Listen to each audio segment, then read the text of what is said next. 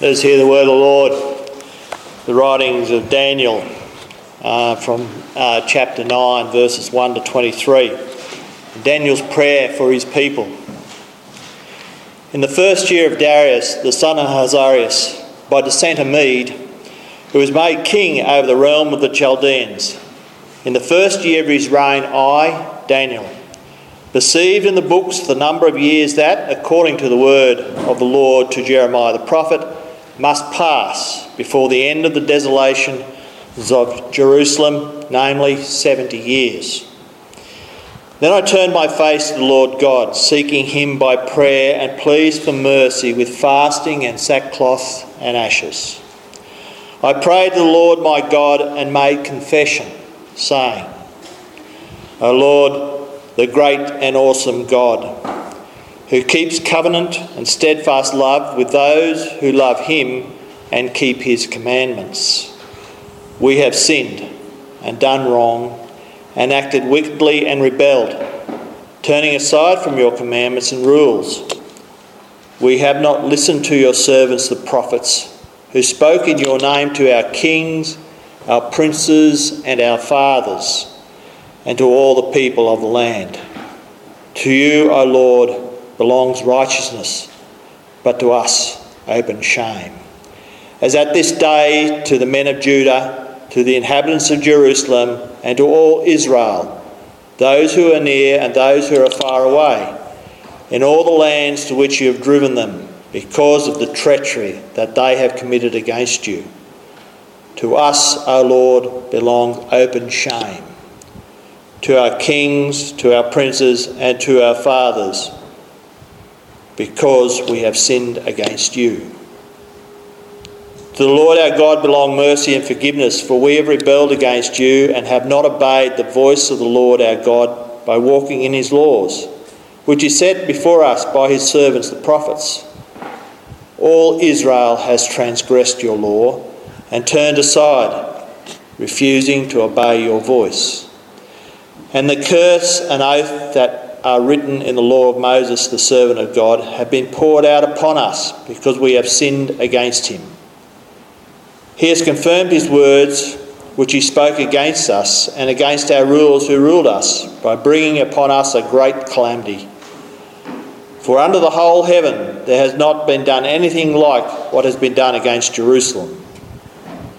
As it is written in the law of Moses, all this calamity has come upon us, yet we have not entreated the favour of the Lord our God, turning from our iniquities and gaining insight by your truth. Therefore the Lord has kept ready the calamity, has brought it upon us. For the Lord our God is righteous in all the works that he has done, and we have not obeyed his voice. And now, O Lord our God, who brought your people out of the land of Egypt with a mighty hand, and have made a name for yourself, as at this day we have sinned and we have done wickedly.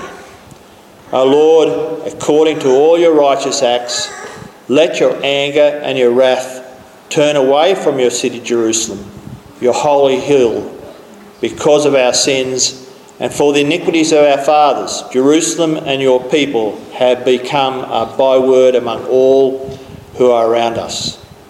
Now therefore, O our God, listen to the prayer of your servant and to his pleas for mercy. And for your own sake, O Lord, make your face to shine upon your sanctuary, which is desolate. O my God, incline your ear and hear. Open your eyes and see our desolations, and the city that is called by your name. For we do not present our pleas before you because of your righteousness, but because of your great mercy. O Lord, hear. O Lord, forgive. O Lord, pay attention and act. Delay not for your own sake, O my God, because your city and your people are called by your name. While I was speaking and praying, confessing my sin and the sin of my people Israel, and presenting my plea before the Lord my God for the holy hill of my God, while I was speaking in prayer, the man Gabriel, whom I had seen in the vision at the first, came to me in swift flight at the time of the evening sacrifice. He made me understand, speaking with me and saying, O Daniel, I have now come out to give you insight and understanding. At the beginning of your pleas for mercy, a word went out, and I have come to tell you, for you are greatly loved. Therefore, consider the word and understand the vision. Amen.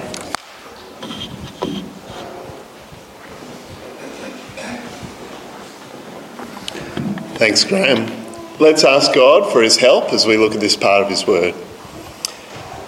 Heavenly Father, thank you for your word. Please help us to understand it as we look at it together now. Please use it, work in our hearts to grow us in faith in Jesus and grow us to be more like him. We pray this in Jesus' name. Amen. I want to say confession can be a huge relief. For schoolies, a few mates and I went camping on the property of a family friend near Noosa. It was very kind of him to let us camp in his paddock, swim in his pool and use the bathroom in his shed. But in the shed was this big full-length mirror. We were messing about, being teenage boys, and we knocked the mirror over, smashing it. All this man's kindness, and we just broke his stuff. I felt horrified, guilty, burdened. What could we do? How could we make this right? And eventually I realised we just needed to be honest. We went and told him, and he wasn't worried. He forgave us. I remember this palpable sense of relief. You've probably experienced this too, I would guess. Feeling the weight and burden of the wrong that you've done, the added shame of keeping it secret, and then confessing it, trying to turn away from it. And the relief is huge, especially when we confess to someone we know will forgive. David talks about this in Psalm 32. When he kept silent, his bones wasted away. He groaned all night long. He felt God's hand heavy upon him and sapping his strength. He knew the feeling of unconfessed sin, and he knew the relief of confession and forgiveness. Because he wasn't just confessing to anyone, he was confessing to his merciful Saviour. Over this term, we are growing in prayer together as a church family. And we've seen that prayer, it is simply talking to our Heavenly Father. It's faith out loud. It's our belief in God and our trust in him as our loving Father put into action and given words. And there are lots of different ways that we can talk to God. We can cry out to him in our distress. We can grumble to him. We can praise him for who he is. We can give thanks to him. We can ask him for things. God gives us examples of all of these kinds of prayer in the Bible to remind us that prayer is more than just coming to God with a shopping list. Prayer is coming to our Heavenly Father about anything and everything. One of the tools that we can use to help us pray like this is the acronym ACTS, A-C-T-S. This isn't the only way to pray. It's not meant to be a straitjacket for our prayers, but it is a helpful reminder of all that we can and should talk to God about. So we're going to be working through it over the next couple of weeks. Graham started us off with adoration last week. Our prayer can and should include adoration, praising God in worship and love for his greatness, goodness and faithfulness. And this week we're going to see that prayer can and should also include confessing our sins to God. That's what we'll see this morning. This beautiful, honest prayer of confession from Daniel that we just read shows us that because our God is merciful and faithful, we should confess our sins to him freely and confidently. And when we do, we'll find that not only is our God forgiving, but our confession is freeing as we enjoy the freedom and confidence that comes from God's mercy. So let's dive into it. First thing we see here is that we should confess honestly because our God is righteous. The year, to set the scene, it is 539 BC. Daniel, an Israelite, he is living far away from God's promised land in Babylon. He's probably about 80 years old at this point. When he was just a child, the Babylonians conquered Jerusalem, captured the key leaders and promising young people, and carted them off to be raised and live in Babylon. And so Daniel has lived his whole life away from God's land. He's lived his whole life under God's judgment of his people. You see, it was no accident that the Babylonians captured Jerusalem. God let them in judgment against his people for their sin. They were carted off in exile because they refused to obey God as they promised to do. But amidst all of this, Daniel had lived well. He's lived faithfully as one of God's people under really intense pressure. He's interpreted dreams and visions, been thrown into the lion's den, lived under the threat of death, and through all of this, he has stayed faithful to God. And so now, at age 80, Daniel is stirred up to pray by God's word. Look in verse 1. In the first year of Darius, the son of Ahasuerus, by descent a Mede, who was made king over the realm of the Chaldeans, in the first year of his reign, I, Daniel, perceived in the books the number of years that according to the word of the Lord to Jeremiah the prophet must pass before the end of the desolations of Jerusalem, namely 70 years. See, God didn't leave the people of Israel without answers. He sent his prophets to warn them and to comfort them. And Jeremiah was one of those prophets. Not only did he warn God's people, but he gave them hope. God's judgment will not be forever. It would be for 70 years. You can see what Daniel was probably reading in Jeremiah chapter 29 in verse 10. For thus says the Lord, when 70 years are completed for Babylon, I will visit you, and I will fulfill to you my promise and bring you back to this place. For I know the plans I have for you, declares the Lord. Plans for welfare and not for evil, to give you a future and a hope. Then you will call upon me and come and pray to me, and I will hear you. You will seek me and find me when you seek me with all your heart. I will be found by you, declares the Lord, and I will restore your fortunes and gather you from all the nations and all the places where I have driven you, declares the Lord, and I'll bring you back to the place from which I sent you into exile. Now, it's been nearly 70 years since Daniel was carted off to exile. God told them through Jeremiah to call on him, to pray to him, and he will hear them. And so that's exactly what Daniel does. God's promises prompt him to pray. But this isn't a proud, self-serving prayer. Daniel comes to God in confession. Verse 3. Then I turned my face to the Lord God, seeking him by prayer and pleas for mercy, with fasting and sackcloth and ashes. I prayed to the Lord my God and made confession, saying, O Lord, the great and awesome God who keeps covenant and steadfast love with those who love him and keep his commandments. We have sinned and done wrong, and acted wickedly and rebelled, turning aside from your commandments and rules. And just notice a few things about the way Daniel confesses here. First, true confession starts with grief. Daniel fasts. He puts on sackcloth and ashes. These were the outward signs and actions of grief. Daniel's devastated by Israel's sin. He's grieved by it. He really means it. And he shows it in his outward display. Do we respond to our sin like this? Our sin is a terrible thing.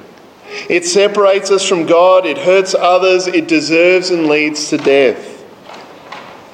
This is more than just Daniel being upset about the consequences of sin. He's grieved because sin itself is a terrible thing. We can't lose sight of this. The sin of Israel led God to exile his own people, to reverse the great rescue of the Exodus.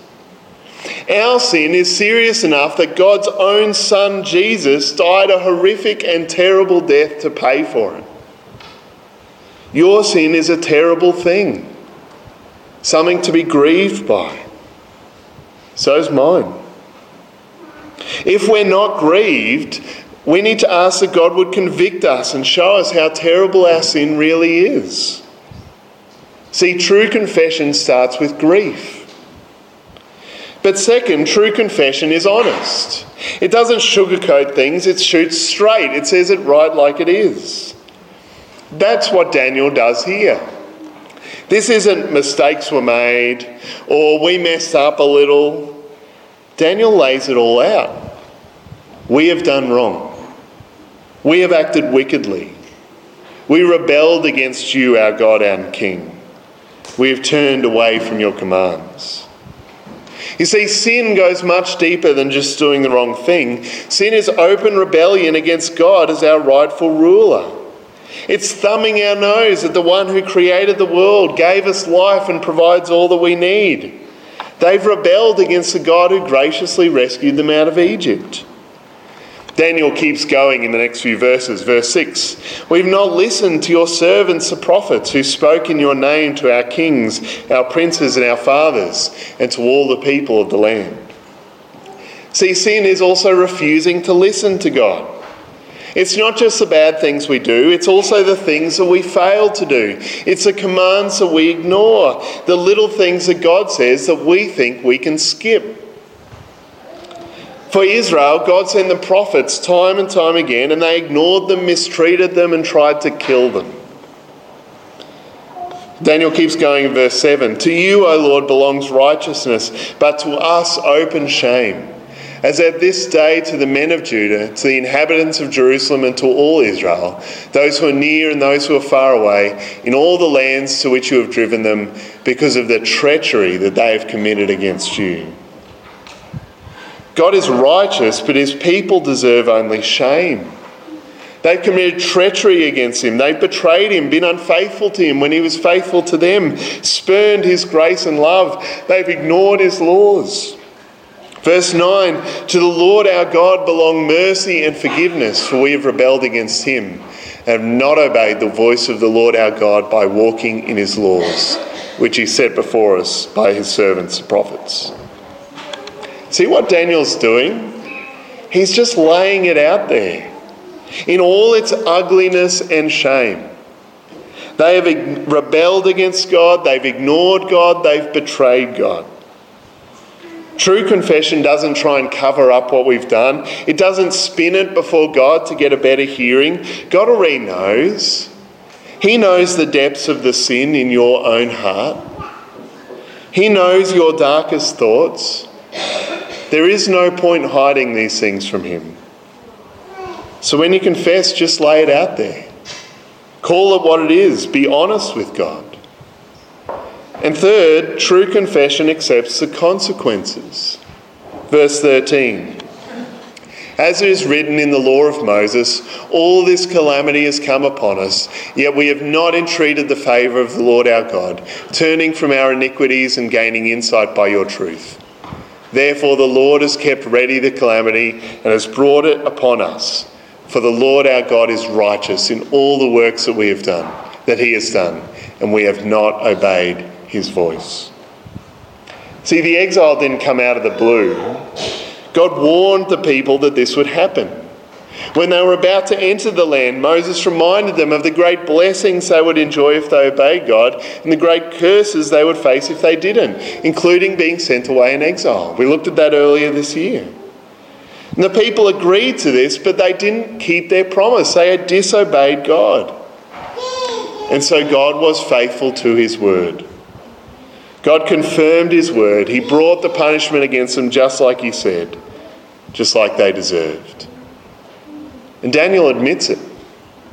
The Lord was righteous to do this. This is the punishment they deserve for their sin. And not only for their sin, but for their failure to confess and repent. After all this, God's people didn't learn. They didn't call on God like Jeremiah said. They kept on rebelling and turning away. They deserved their punishment.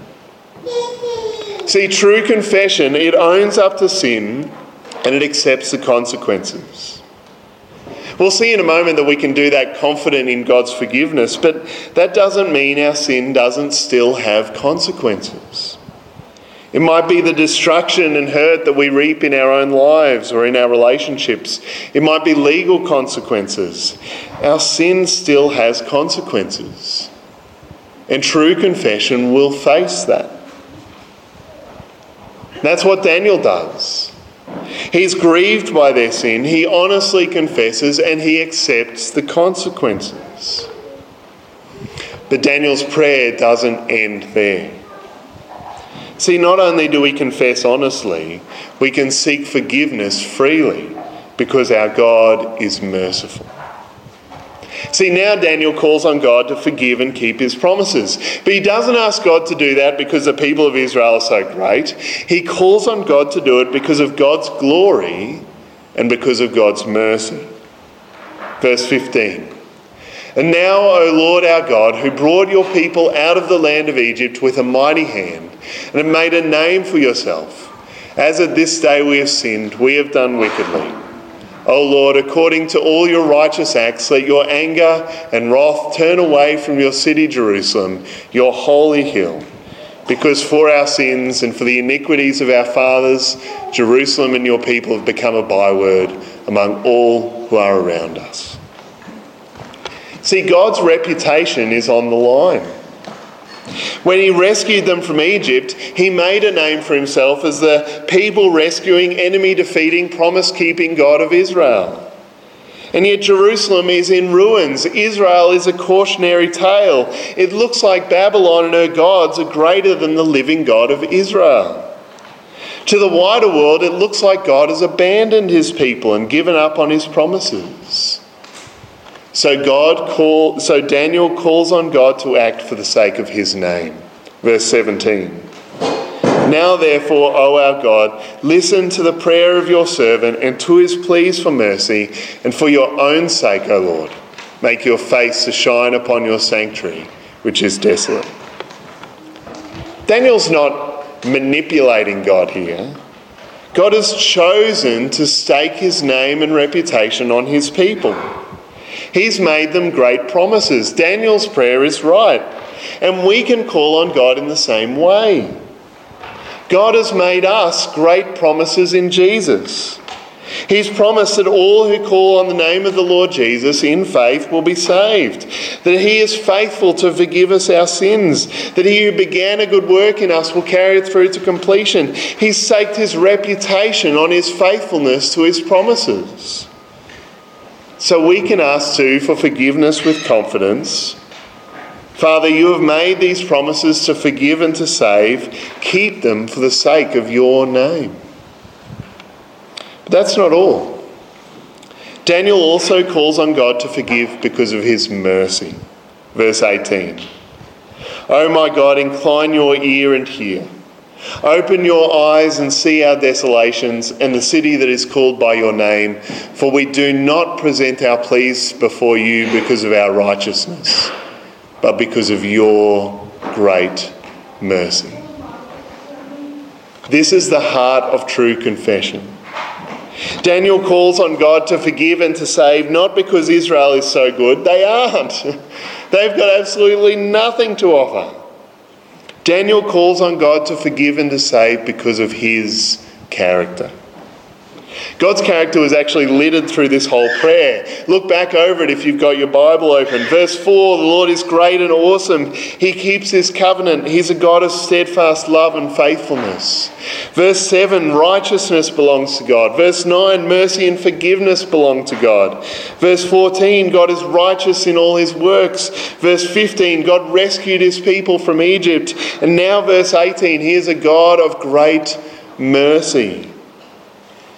All Daniel has to plead on God for forgiveness is God's promises and God's character, his mercy. But that's all he needs, because our God is a great and merciful God.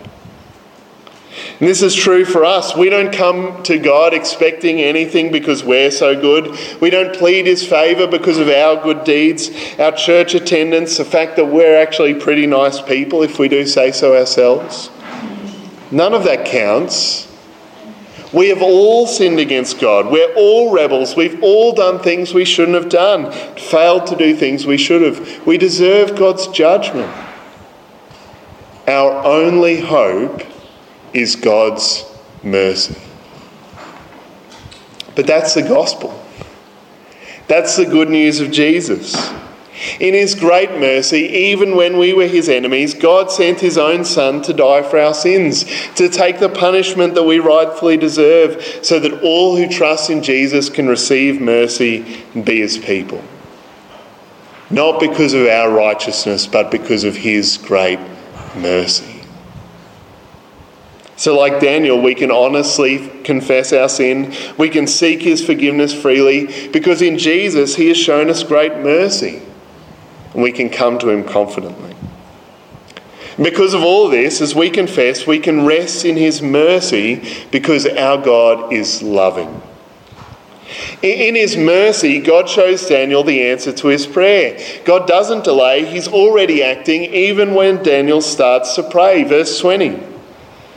While I was speaking and praying, confessing my sin and the sin of my people Israel, and presenting my plea before the Lord my God for the holy hill of Israel, while I was speaking in prayer, the man Gabriel, whom I had seen in the vision of the first, came to me in swift flight at the time of the evening sacrifice.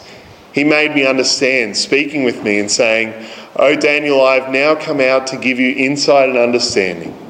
At the beginning of your pleas for mercy, a word went out, and I've come to tell it to you, for you are greatly loved. Therefore consider the word and understand the vision." Gabriel, one of God's great messenger angels, comes to Daniel to encourage him about his prayer. But notice the timing in this verse. At the very beginning of Daniel's pleas for mercy, a word went out and Gabriel was sent to Daniel. God's not stingy, holding back from his people. He's not a miser. He is there, ready and eager to answer. He doesn't even wait for Daniel to say Amen. He's already acting to answer Daniel's prayer. Gabriel comes to tell Daniel what's about to happen. And it's clear that God is working to restore his people, and that the timing of all of this is in God's hands. And God does answer Daniel's prayer. Within a year, Cyrus issues a decree to start sending God's people back to the land so that they can rebuild Jerusalem and rebuild the temple. And ultimately, Gabriel's word to Daniel points beyond this.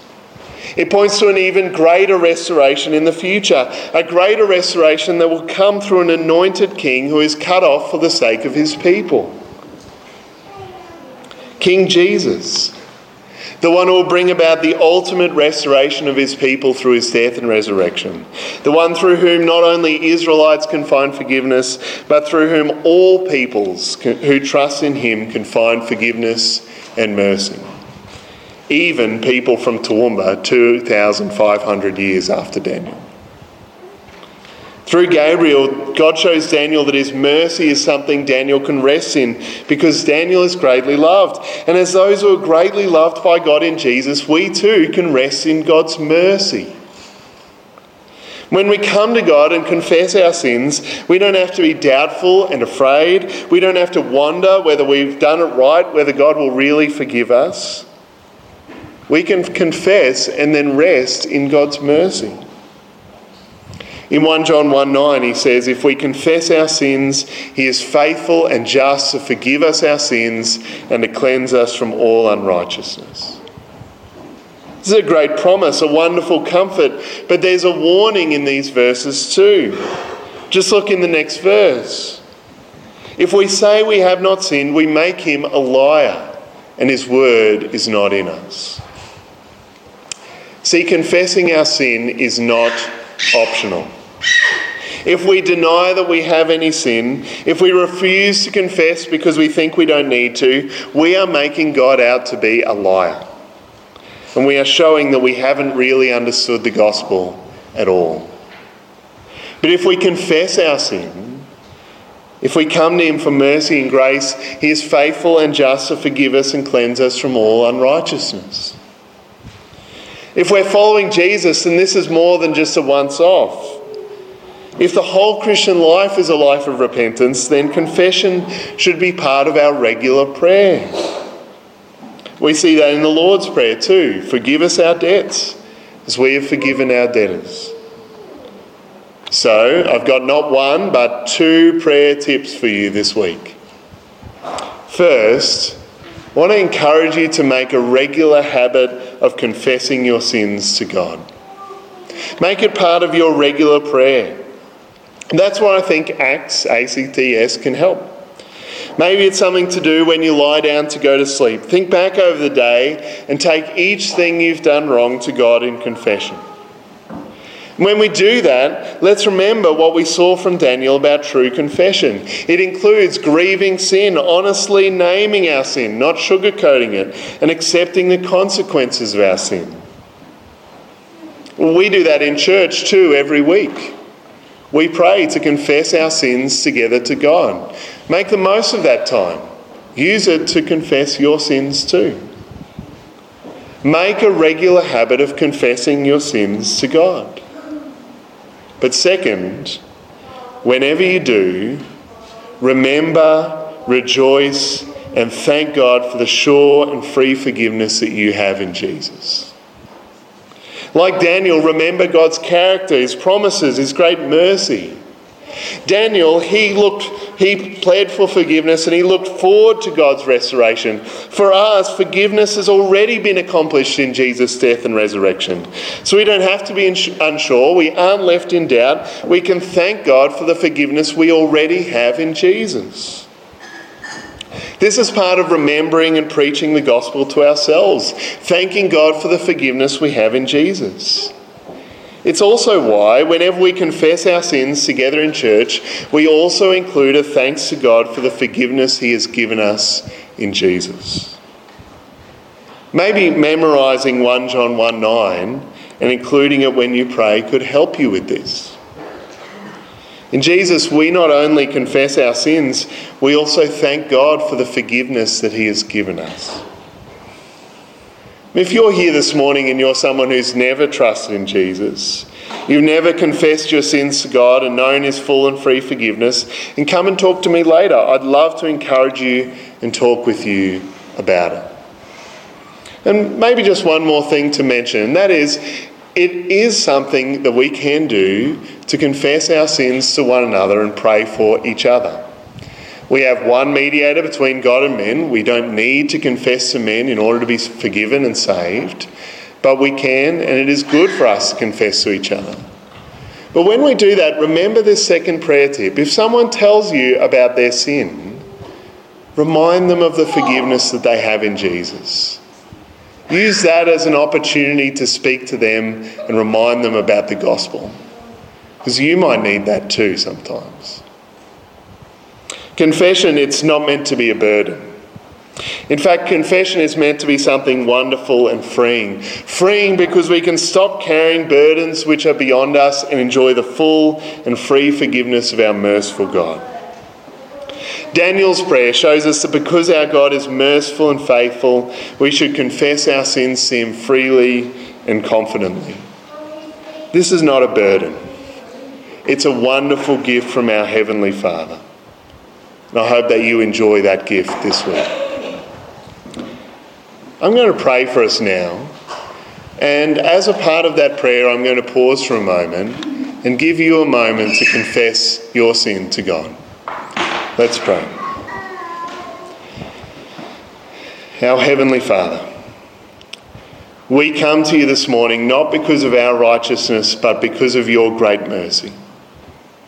We come to you as people who have sinned against you, who have rebelled against your commands, who have ignored your words, who have acted treacherously and betrayed you. We've sinned against you in our thoughts and in our words and our deeds.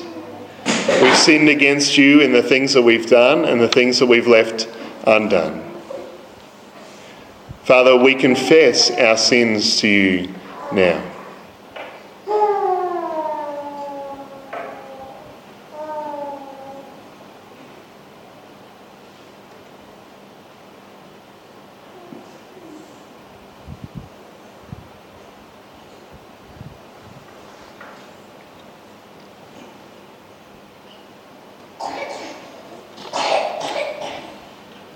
Father, we ask that you would forgive us, that you would show mercy to us, not because of our righteousness, but because of your great mercy. And we thank you for your promise that if we confess our sins to you, you are faithful and just to forgive us and to purify us from all unrighteousness. Please help us this week to rejoice in the forgiveness you give us in Jesus. Father, this week convict us of our sin. May we come to you in confession, and may we rejoice in the forgiveness you have given us. We pray these things in Jesus' name. Amen.